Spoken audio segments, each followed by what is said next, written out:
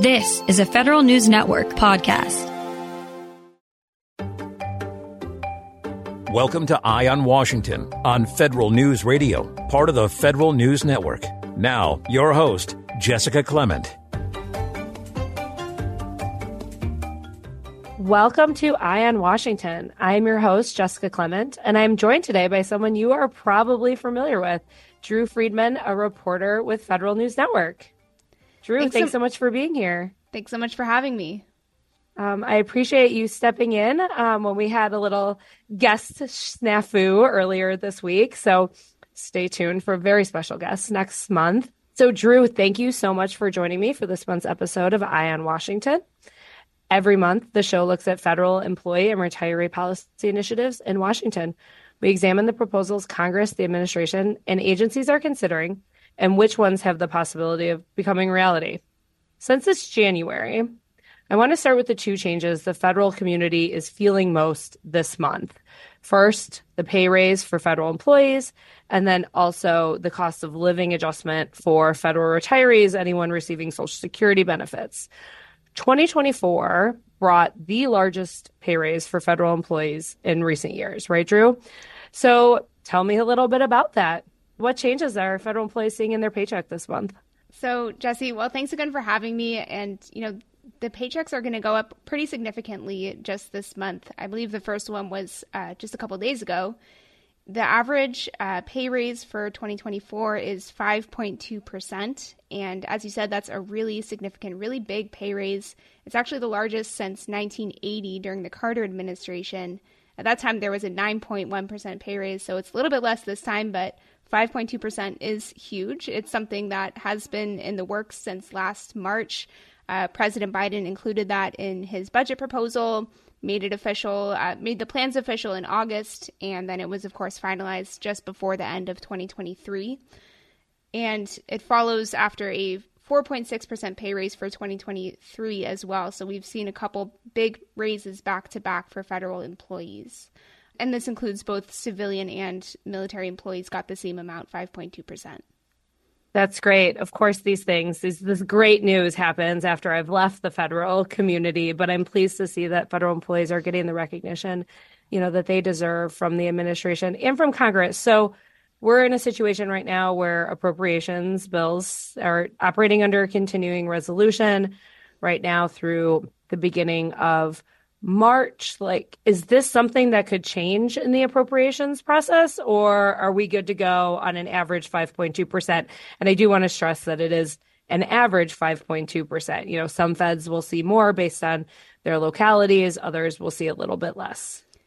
Right. So with the appropriations process, nothing was included. There was no language included about the pay raise. So that means the 5.2% is just going to continue. It's already in effect, I believe, for the first paycheck of 2024, for the first full pay period of this year. But I think where we might see a little bit of concern or struggle is just with the continuing resolutions is how are agencies going to fund the larger pay raises or the larger paychecks for employees. That might involve a little bit of moving things around, shuffling around until there can be some full year funding there. So, yeah, that is something definitely to watch going forward. I did see a few clips of members of Congress, complaining that federal agencies can't absorb this pay raise, that they're going to have to find the money for it. It's going to take from other programs, blah, blah, blah. And now I have the luxury of saying this, being the host of something like this, instead of being in your position when I couldn't say things like this, is that maybe members of Congress should do their jobs and pass appropriations bills in a timely manner. And we wouldn't have this problem. But, here we are. Drew, one of the things I also want to cover is how the federal employee pay raise is calculated. Where did that 5.2 number come from? Because I think, and you and I will talk about this later in the show, we're all kind of feeling the effects of inflation, which we'll talk about when we talk about the COLA.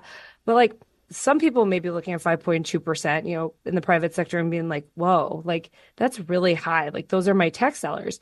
And some people may be looking at that and be going yeah, but have you gone to the grocery store lately? That's what I think when I see 5.2%.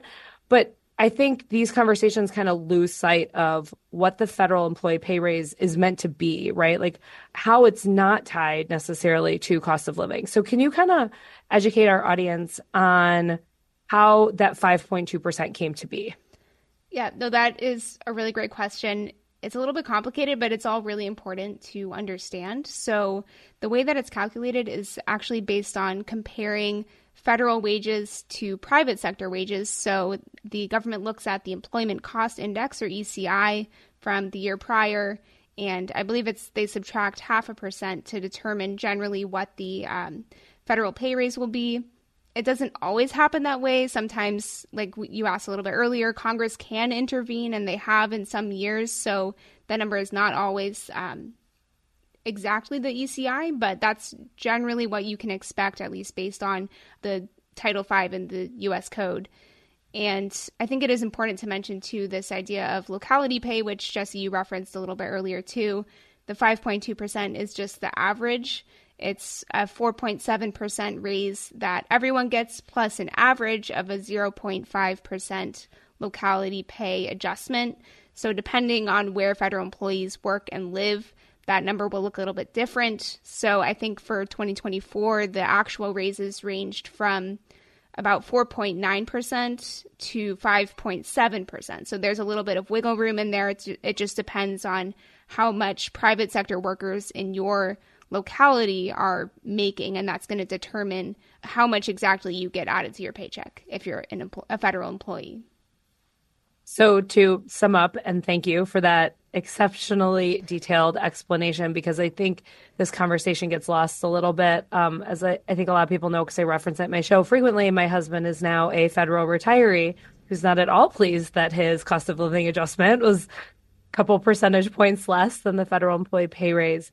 That pay raise is not meant to keep pace with inflation. That pay raise is meant to keep pace with private sector wages, right? So the 4.7 is the ECI minus 0.5%, right? Or is the 5.2 the ECI minus 0.5%? It's the 4.7. Right. Yeah. So like that's how private sector wages moved in the previous year. And the federal pay is meant to keep pace with that.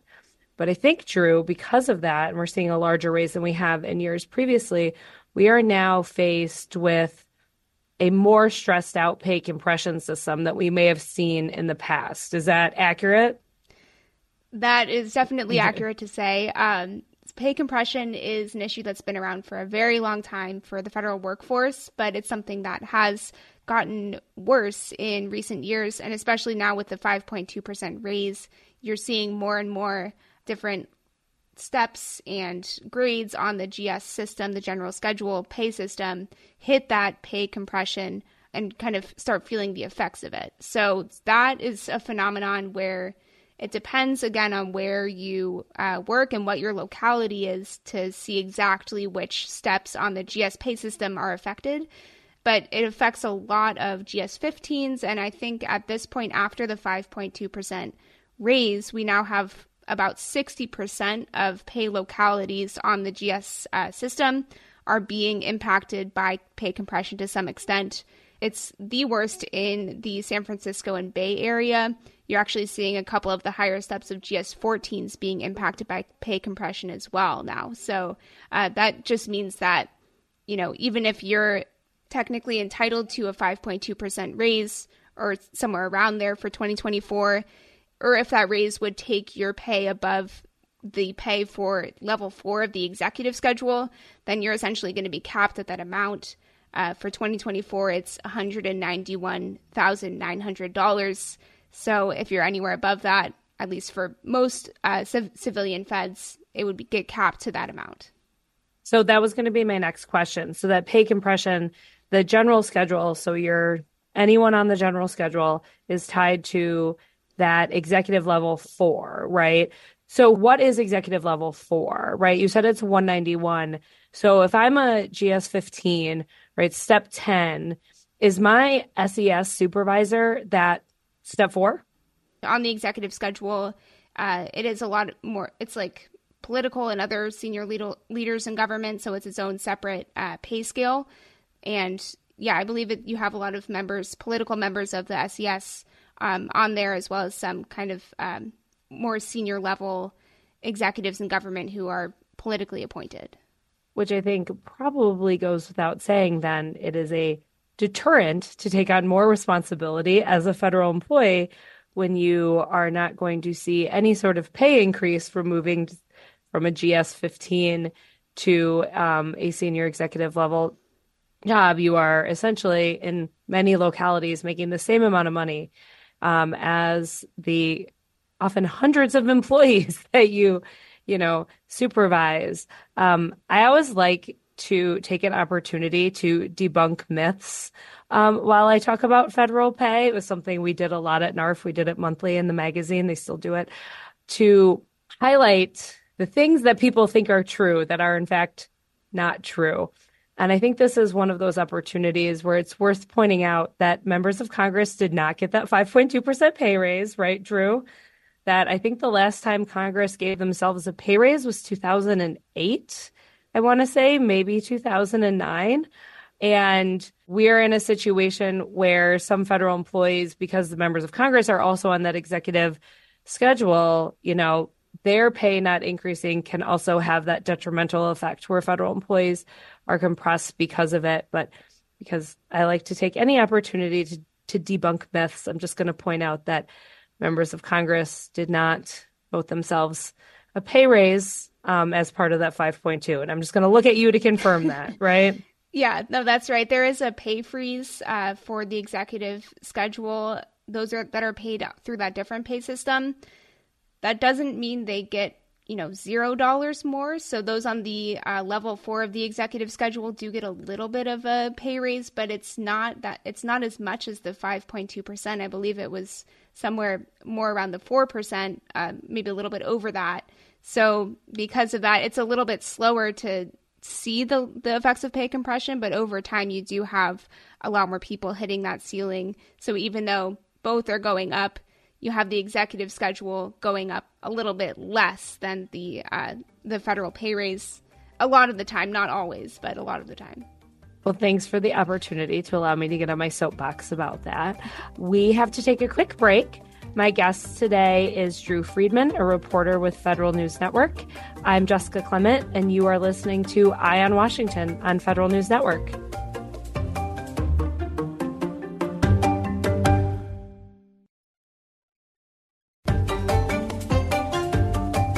Welcome back. You're listening to Eye on Washington on Federal News Network. I am your host, Jessica Clement, and my guest today is Drew Friedman, a reporter with Federal News Network. Thank you so much, Drew, for the breakdown of federal pay. I want to switch now to the cost of living adjustment, which also took effect this month for federal pensions and Social Security benefits. And that COLA, cost of living adjustment COLA, was 3.2%. But if you are a FERS retiree, you only saw a 2.2% cost of living adjustment to your FERS pension. So, Drew, let's start with the COLA and how the COLA is calculated, how we get to that 3.2%.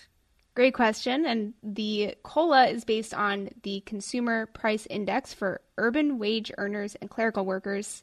For short, it's CPIW. This is something that's measured by the Bureau of Labor Statistics, and it tracks over time. And you see each year around October, the Social Security Administration will announce what the cost of living adjustment, or COLA, will be for the following year.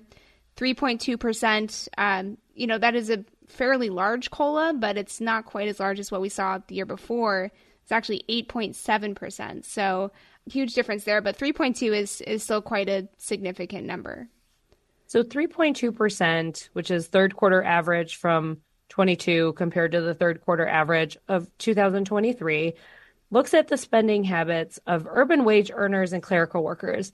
So I'm just going to take this opportunity to point out that the COLA is based on the spending habits of people like you and me, right, who live in urban areas and get paid urban wages and spend our money in urban areas, not necessarily the retirees they are meant to help, which is why there is also legislation out there to change the COLA formula to base those calculations on how the population, either like 62 and older, 65 and older, like spend their money. Drew, are you able to tell us a little bit about that COLA calculation and what legislation to that end would do? Yeah, so that one it's a bill that I think has been around for at least a couple of years, maybe longer. Definitely a few years now. Yeah. And so that would change the way the COLA is calculated. Like you said, it would be based instead on the CPIE, or the Consumer Price Index for the elderly. And I think you have a lot of organizations like NARF, for example, saying that this is simply something that makes sense. If you're going to be tracking the cost of living adjustment for people who are elderly, then why not base it on the index that measures the spending habits of elderly people? I think that the CPIE specifically places more emphasis on, healthcare spending, which is the way that there's a little bit of a difference there. But again, even though we've seen that bill around for quite some time, it's not yet been passed. It's still pending legislation in Congress. It would, as people may expect, mean a larger COLA, not a smaller one, I think to the tune of about 0.5%. Maybe it's 0.3%. I can't remember. It's been a few years since I've talked about this issue. But because of that, it's going to cost the federal government a little bit more money, which means it's kind of languishing like all those other things in Congress that cost, a little bit of money. So as I said earlier, COLA for Social Security and CSR's benefits was 3.2, but the FERS folks are only getting 2.2. % to their FERS annuity. They still get the 3.2 to their Social Security benefits. Drew, why is that? I also think it was my experience at NARF that this was one of the things that a lot of people did not know. Like, we talk about this in coalition meetings. We talk about this in meetings on the Hill. This was a issue that we took to Congressman Connolly, who has in the past introduced legislation to correct this. Why is that? Why do the FERS folks get less than the CSRS folks? So I think the original idea with that was basically to try to, keep things quote unquote fair between the different types of retirees. So back in the 80s, when you saw the retirement system switch from CSRS over to FERS, annuitants get a little bit different retirement structure with their annuity, with the TSP, et cetera. So the idea was, okay, if they're having that, then this is to kind of keep it fair, keep CSRS retirees at the same level. But of course, over time, I think you have a lot more people coming forward and saying it's not really fair. It doesn't really make sense as a policy. And that's where you see like Congressman Connolly, for example, and others just who are, supporting that bill as well, to give FERS retirees the full COLA amount. It's also not something that you see every single year. It only kind of gets more attention in years where the COLA is higher. So if the COLA is only, maybe 1%, 2%, something like that, then you wouldn't see the difference between the different types of federal retirees there. But when it's higher, so 3.2%, FERS retirees only got 2.2%. In 2023, when you had the 8.7% COLA, huge COLA for retirees, FERS annuitants only got 7.7%. So I think that, it's something that gets more attention when the COLA is bigger, and that over time can have a really deleterious effect on your retirement savings to the tune of thousands of dollars, tens of thousands of dollars in some cases. Absolutely, because of, the compounding nature of percentage increases, right? If you're getting less and less each year, that is over time, thousands, tens of thousands, possibly even hundreds of thousands of dollars. For those of you who are like, what? I didn't know this. Just a lay of the land on the formulas. If the COLA is less than 2%, if it's 2% or less, CSRS and FERS retirees get the same. If it's between 2 and 3%, FERS retirees get 2%. And if it is above 3%, like it is this year and last year, 3.2, 8.7, FERS retirees get the COLA minus a percentage. Thought process being, well, they get Social Security benefits, and that is the full COLA. The FERS pension is not meant to be your only retirement savings like a CSRS pension was when that system was created. Most FERS retirees are also going to have their TSP that they can rely on, whereas certainly not every CSRS employee participated in the TSP and certainly did not get any matching from the federal government. But while we're on the subject of federal retirement, something that, I haven't really talked about in a few years, let's talk about this retirement wave.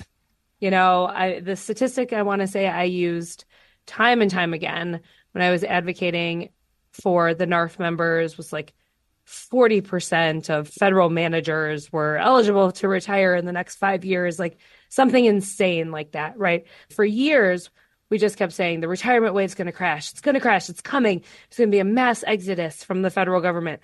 So, Drew, catch me up to speed over the last 2 years. Did it crash? Did we see a mass exodus of federal employees? What's going on with the retirement wave?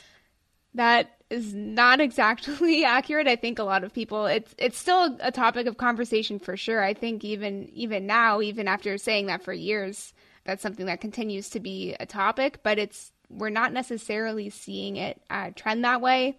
In terms of retirement eligibility, of course, I think a lot more people are becoming eligible for retirement over time, but it seems like a lot of federal employees are continuing to work, or we're not seeing those numbers spike exactly.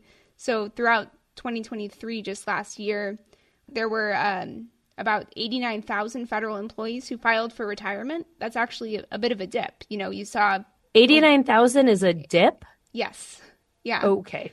A year or two before that, there were well over 100,000. So there's a pretty significant difference government-wide. Did we see higher retirement numbers in the pandemic overall, or did those numbers trend with the years leading up? So during 2020, I believe there was a significant amount. I think it was about 115,000, if I'm not mistaken. Okay. Federal employees file for retirement. 2023, you saw it drop off pretty significantly. And, maybe by coincidence or correlation, I don't know. OPM also was doing much better with its retirement processing during 2023. So they were able to cut down their backlog significantly. That was going to be my next question. How are those processing times? Yeah, I think, we're seeing a trend in the right direction. So in 2020, you had about 36,000 retirement claims from employees that were just unprocessed. Now they've chipped that away very significantly. I think they have just about 14,000 or so cases in their inventory right now. So that means the amount of cases that are pending finalization from OPM. It's still above their goal. Their OPM's goal is generally to have 13,000 pending retirement cases at any given time. So it's a little bit above that, but it has been trending very much in the right direction. In terms of the time it takes, it's at 68 days most recently on average from the time that you submit your claim to the time that you get your first payment. OPM's goal is a 60-day average, so it's a little bit above that. And I'll just emphasize, because I hear this a lot from readers, 60 days or whatever that is an average. So, of course, you have some people whose retirement processing takes much longer. A lot of times you see some more complicated cases. If you have someone who worked at a lot of different agencies, for example, that retirement claim might take a little bit longer to process than average.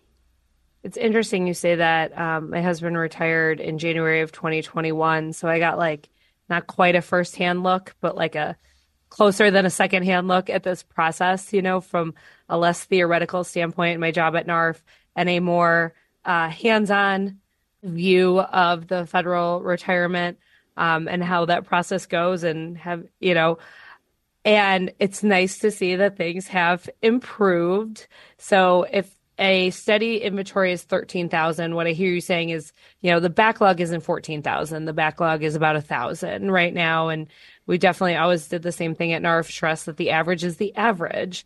If you worked in multiple federal agencies, if you had time in different branches of government, if you had military time that makes everything more complicated, we are still in a largely paper-based system, right? That's right. Yeah, that's right. That's what I thought. So great. Thanks for the update on federal retirement processing, something I haven't given much thought to over the last 3 years. We're just January. Got a lot coming up. We still have outstanding appropriations process. Personally, I'm working on the FAA reauthorization. I'm gearing up for that to be kicked down the road a little bit further too. Drew, as someone who has probably the closest eye on the federal workforce these days, like, what are you watching for right now? Like, what's next on your radar? There's a couple different things. Honestly, a lot of the stuff that we just covered today are going to be really big topics, I believe, this year. So in terms of retirement, I'm going to be looking for OPM's, how they're going to be handling that over the next year. We talked about how it's a paper-based system right now, but they're trying to modernize it. So it'll be interesting to see what developments happen this year in terms of... I've heard that before. Yeah, there were a couple small things they're trying out. They tried a chatbot pilot. They tried an online application pilot for just a small number of people. So it's something. We'll it's something. It's they've taken some small steps, and they have said that they're trying to take it, in bite-sized pieces more than just trying to overhaul the whole thing at once. We'll see if anything else happens this year on that. There's also supposedly going to be a proposal to address pay compression from the Biden administration coming hopefully sometime this year. I'm not really sure when exactly we'll see that, but that could be an interesting way to see, how that issue is going to be developing, or how the administration is thinking about trying to tackle that. Outside of what we talked about, I think telework and return to office is going to be a huge, huge topic this year. So maybe we can touch base sometime later and see how all that's going. Every time I talk about that issue, which is frequently, friends, family, I think urban areas are a little bit different than suburban ones when it comes to this issue and return to work. I think this is something that we're going to be talking about for a while. Like, I don't think there's a magic bullet. My office, I'm back in the office at least 3 days a week. I'm here usually 4 to 5, right? I think this is something that every U.S. company is grappling with. I don't think anyone's found the magic solution to balancing the flexibility that people seem to enjoy in the pandemic with the general camaraderie and ease of working with your colleagues that comes from face-to-face interaction, right? I do not envy our federal government and private sector leaders on this, because it doesn't seem to be a solution that, one, fits everyone's needs, and two, makes everyone happy. So, looking forward to talking about that in the future. And that is all for our show today. That half an hour always goes so quickly. Let me thank Drew Friedman with Federal News Network again for coming on. Thank you so much, Drew. Thank you. It was great to sit and chat with you again. I'm Jessica Clement, and you have been listening to Eye on Washington on Federal News Network. You've been listening to Eye on Washington on Federal News Radio, part of the Federal News Network. You can listen to this episode and all of our past episodes anytime at federalnewsnetwork.com or subscribe wherever you get your podcasts.